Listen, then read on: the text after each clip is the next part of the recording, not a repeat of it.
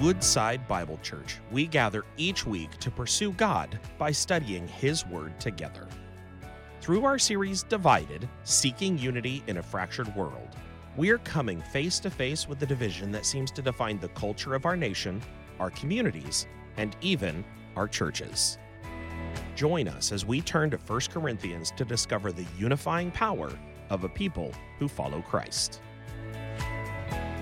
I come back and I find out we're the first sermon, the first series that I'm in is a series, I'm closing us out on a series on division. That's fun. Right away, we're looking forward to doing that. But yes, I'm excited and eager to open God's Word with you this morning.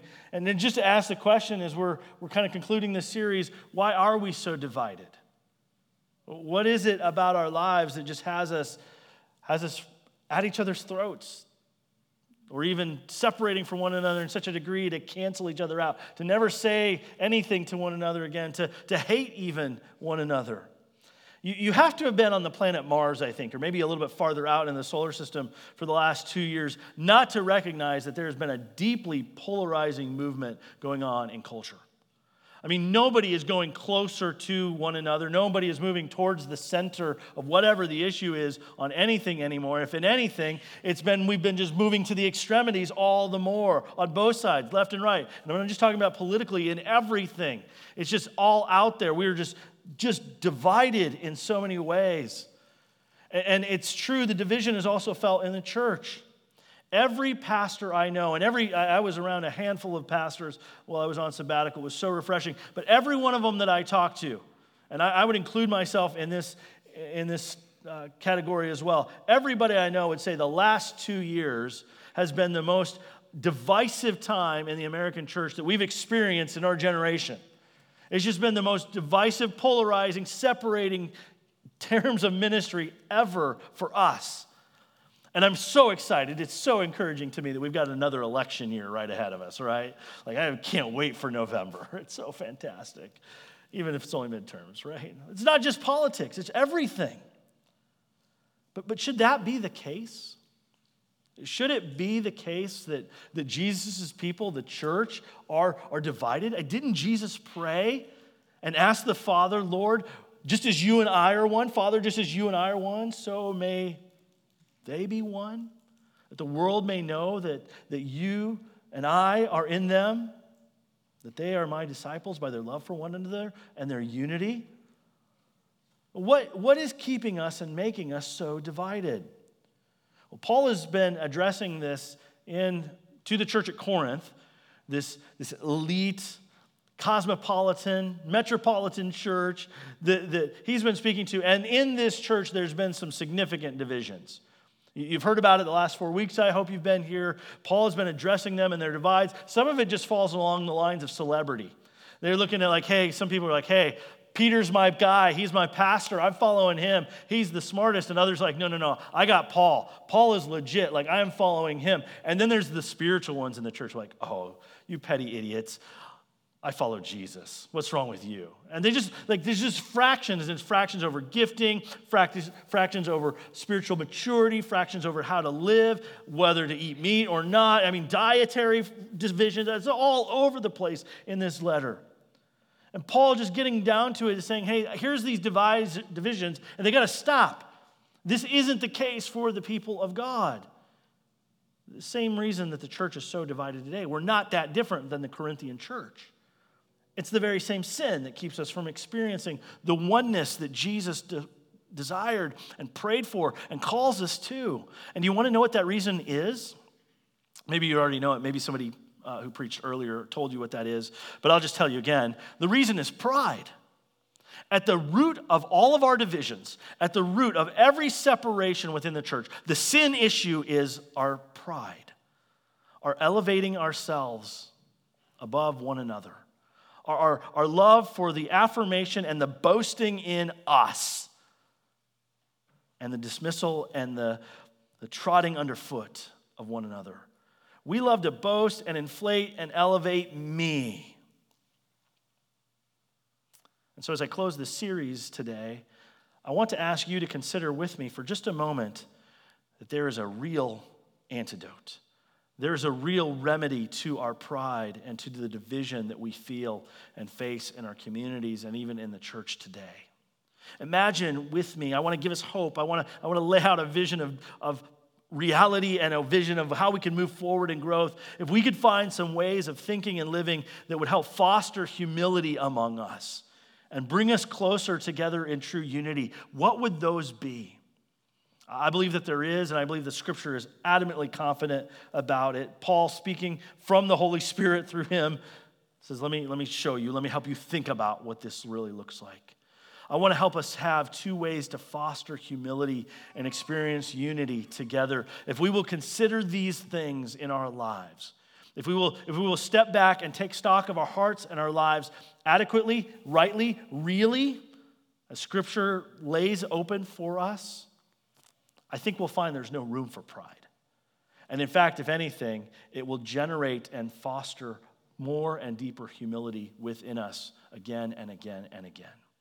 So I'm going to ask us this morning to consider two things. First of all, I want us to consider whom God saves. This is the first way that we can foster humility. It's to consider, who does God save? Who does he rescue from their sin? I mean, just take a moment and look at yourself. I love you guys. You're deeply near to my heart, but let's be honest, we're not all that impressive, right? We're not all that great. Paul here turns the argument that he makes here in verses 26 to 31. He turns the argument on what he's been making the whole entire chapter. Go with me to verse 10 of chapter 1. He says, I appeal to you. That's a way of saying, I beg with you, I plead with you. I am going to wrestle with you to this end, brothers and sisters, by the name of the Lord Jesus Christ. So he invokes the highest authority. It's like, I'm pleading with you, for God's sake, in the name of Jesus, that all of you agree, that there not be divisions among you, but that you be united in the same mind and the same judgment. He's like, I am pleading with you, church. Get on the same page. Have the same heart. Be united. Have the same vision. Don't divide among yourselves.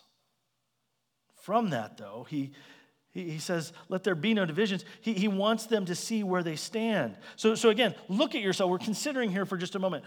His argument is based on this. Why should I not divide? Why should I not raise myself up above you? Why should you not raise yourself up above one another? Paul says, Scripture says, consider. Think about yourself here. He says this in verse 26. For consider your calling, brothers and sisters. Now, when he says calling there, he's not speaking about your vocation or the career that you have. He's not speaking of that in that terms. The term here, calling, and the way that it's employed here in the New Testament is the idea of invitation. It's a call into salvation. Calling is your calling by God, for God, to salvation.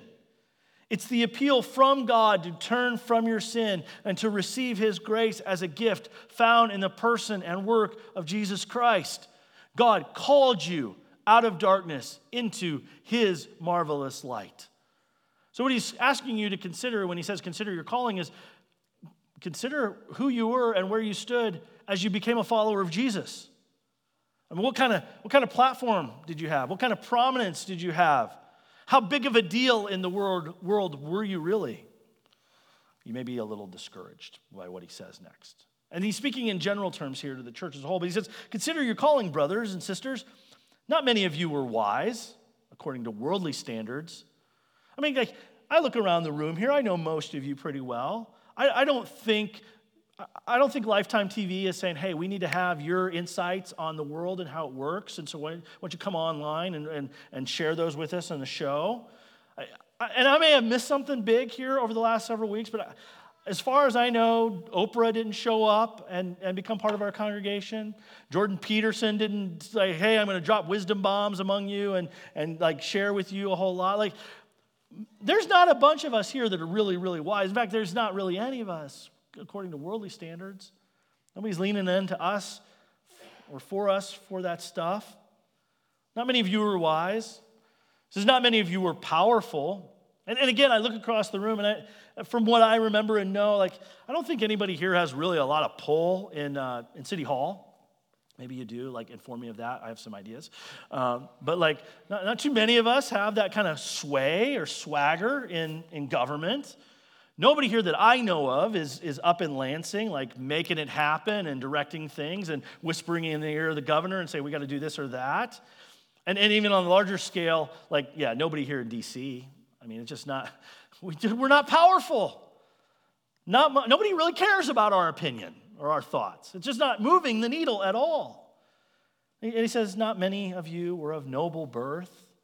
I mean, a few of us try and be influencers on social media, and we got our TikToks rolling and Instagram, and like, hey, I hope people notices me, but like 5 followers maybe?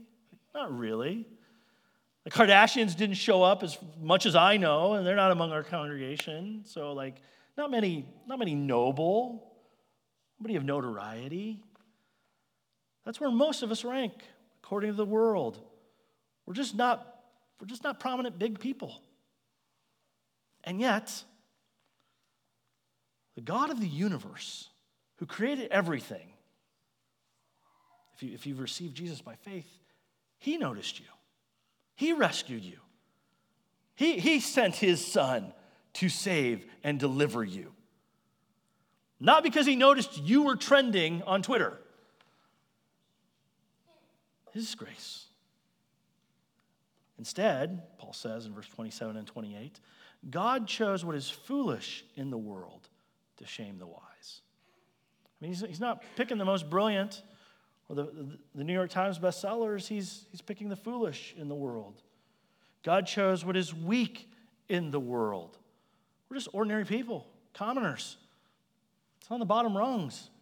He chose what is weak in the world in order to shame the strong. God chose what is low and despised in the world. Even the things that are not. Even the people that like we don't even think about or we don't even believe they exist because we just don't want to. He's saving them in order to bring to nothing the big folks. So what the world considers foolish, those are the ones God has chosen to put to shame the wise. Those that the world considers weak and throwaway, God chooses them to put to shame the powerful, the despised, the forgotten, the overlooked, the pitiable, the deplorable, the losers, the rejects. That's who God is saving. Sorry if you feel those identities kind of hitting you, like, oh, that's me. Like, yeah, really, as we look at each other and as we look at ourselves, why? Here's the purpose of this. He does all this in order to nullify or to bring to nothing, to nullify the big shots, so that, verse 29, no human being may boast in the presence of God.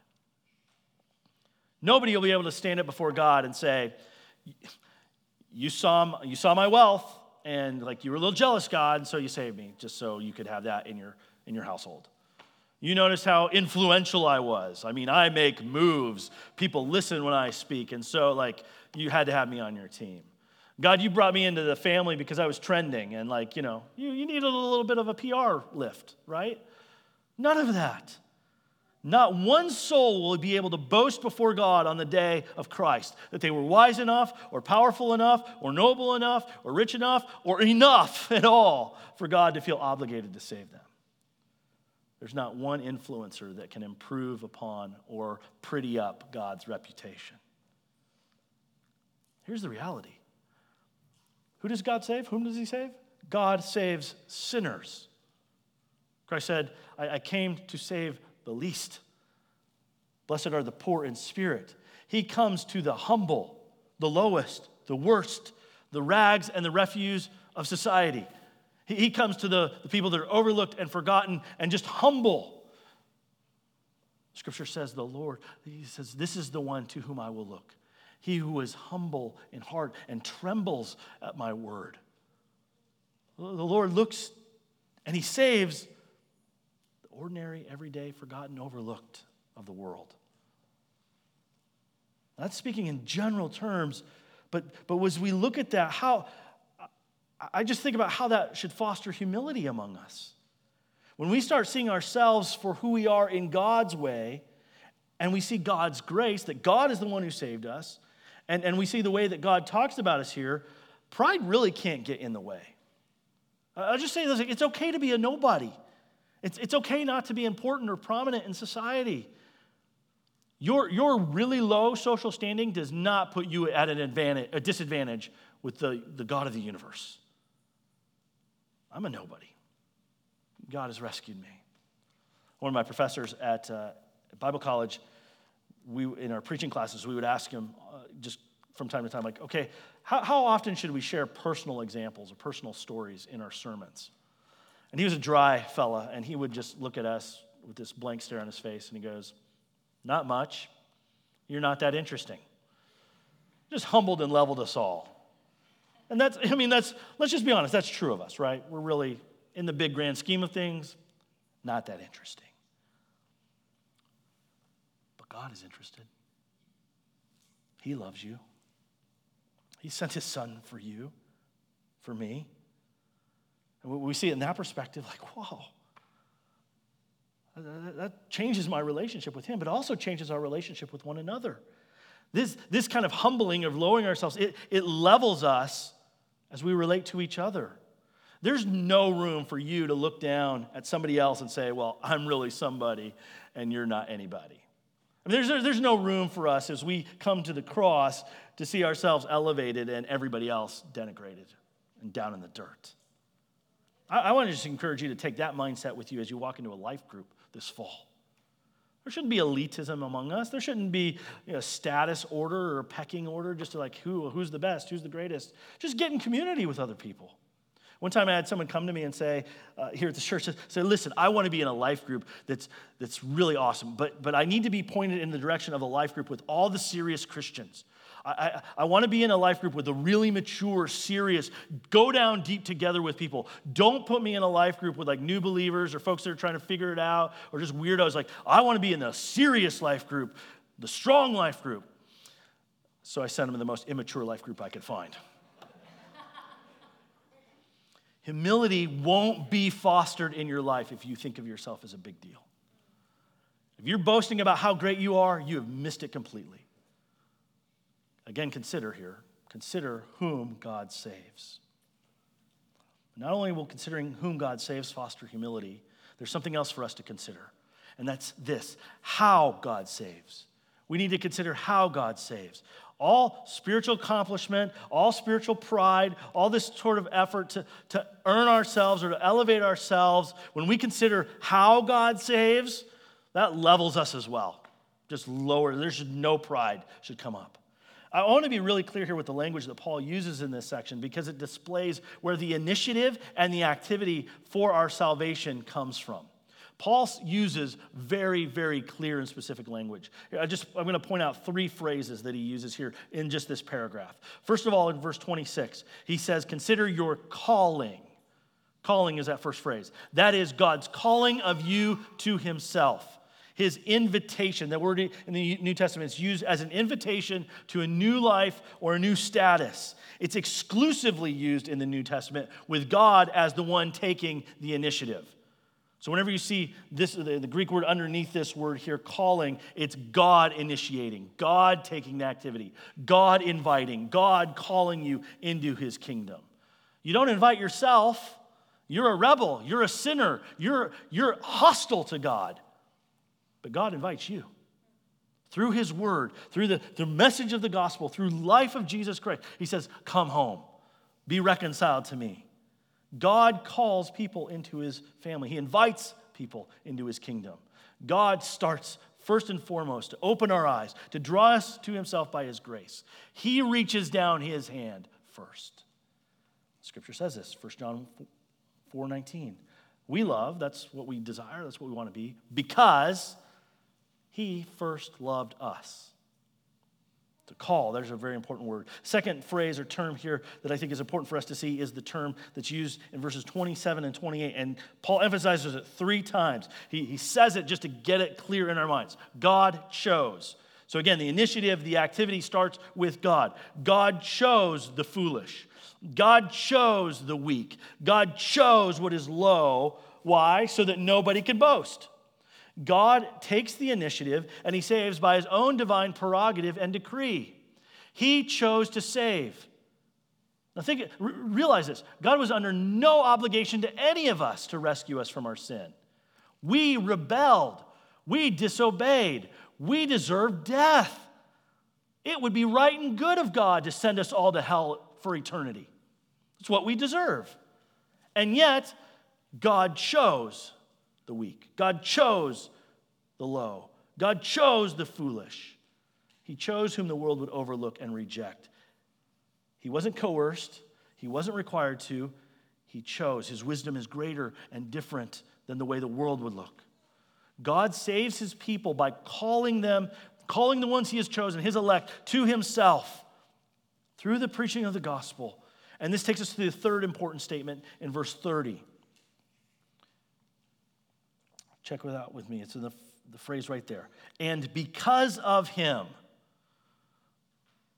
plainly in the Greek, from him. And here's where all the result lies in.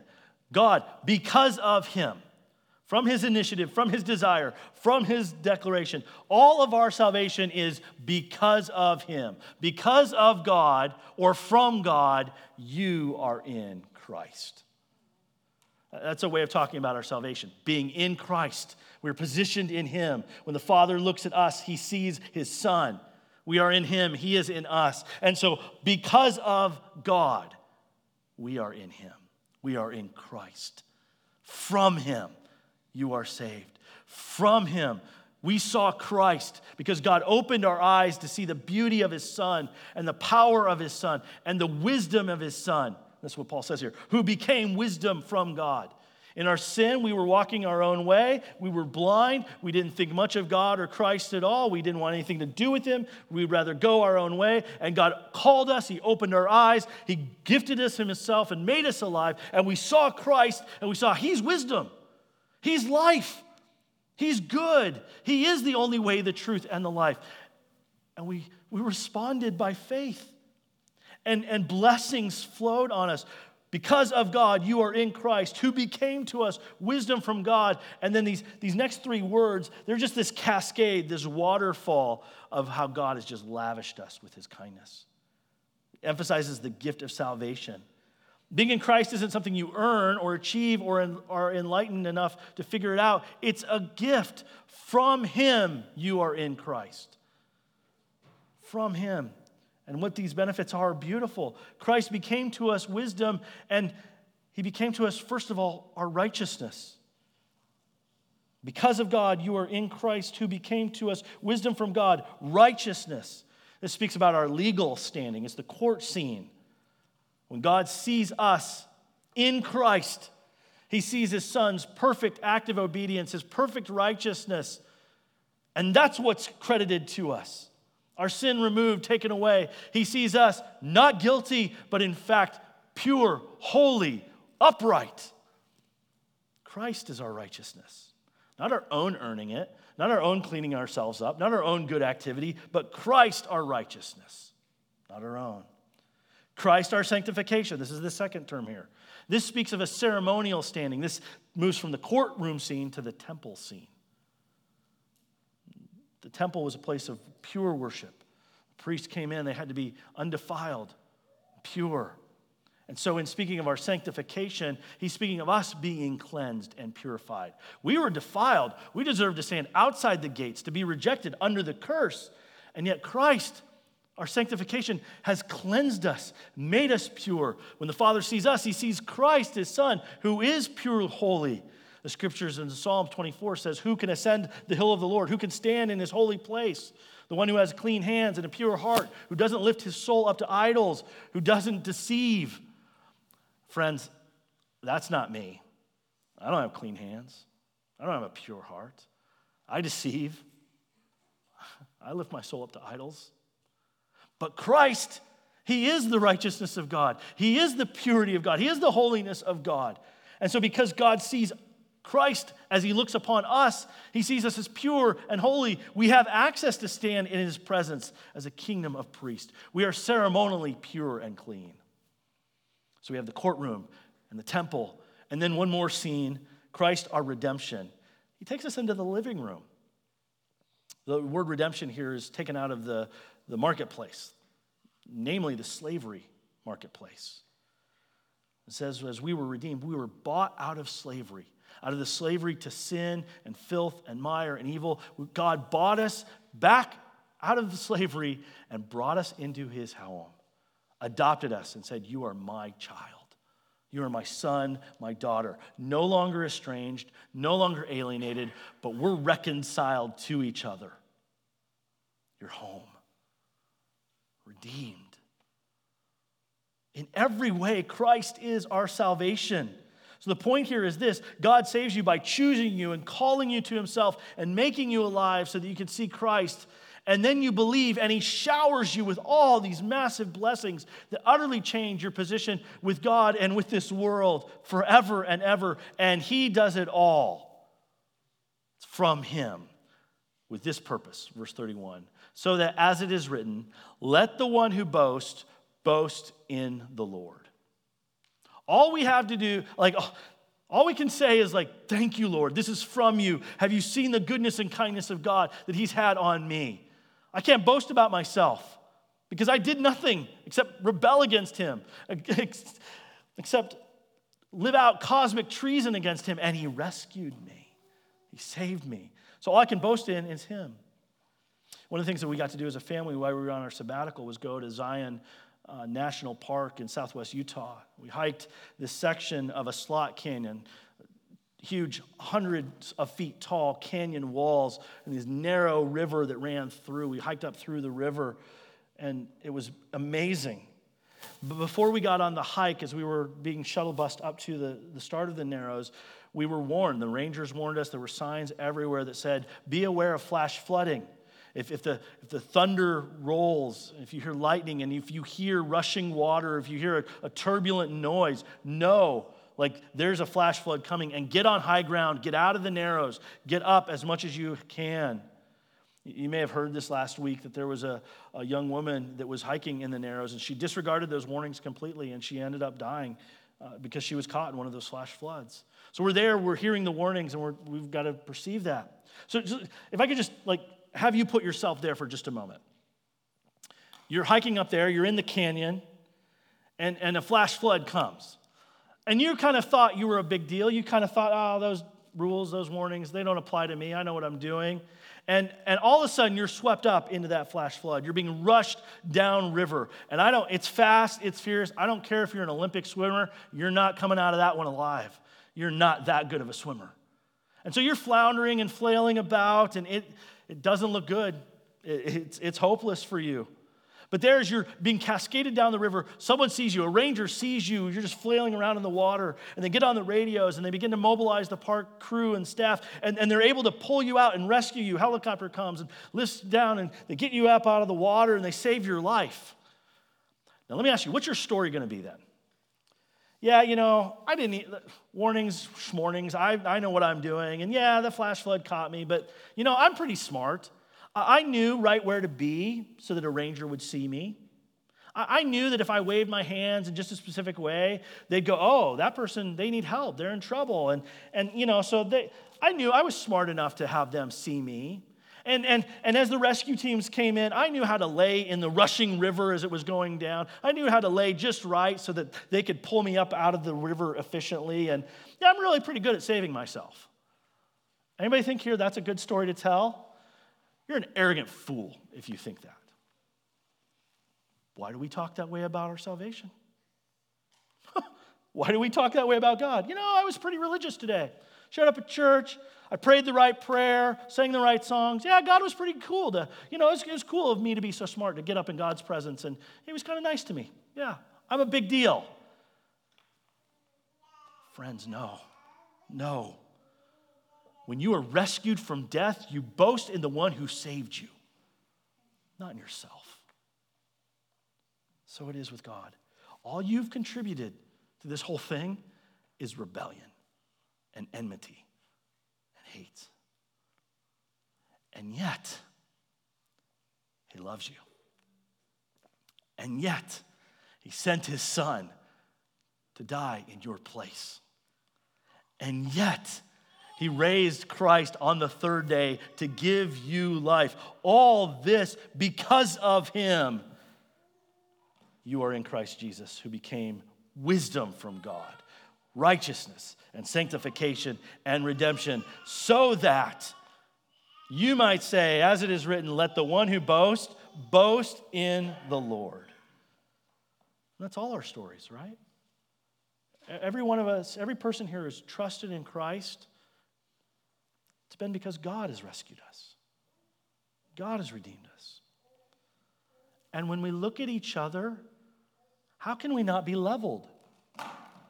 The same great grace that rescued you, rescued the person you're most annoyed with, if they're in Christ and if you're in Christ. The same great grace that saved you from your sin saved your political enemy, who's a Christian, from their sin as well. Why do you think you're so great? You're not. Consider how God saves. He rescues us. We're all beginners in grace. We're all level at the cross.